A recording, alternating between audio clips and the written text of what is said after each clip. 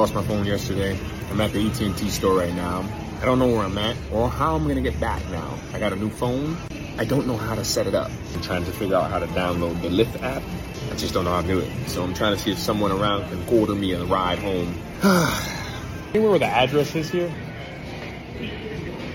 Just a little update. I'm in Chicago for 2 speaking engagements. I took a scooter yesterday for a ride to find a place to get something to eat, and I dropped my phone. If you didn't know, I struggle with reading. My phone helps me with everything. Helps me learn words when I look them up, helps me spell, helps me maneuver around. Everything is on there. And when I lost that, I kind of lost all my ways to kind of function. It's been a struggle, I'm not gonna lie. To struggle with reading and lose your phone in another city that you're not even from, whoo, let me tell you, it was a challenge I had to overcome. But I'm happy that I was met with the challenge. Lyft? Oh. My man, you Lyft? Yes, sir. On the right? Yeah. All right. I lost my phone here and I'm from California, so I've been running around. How you doing?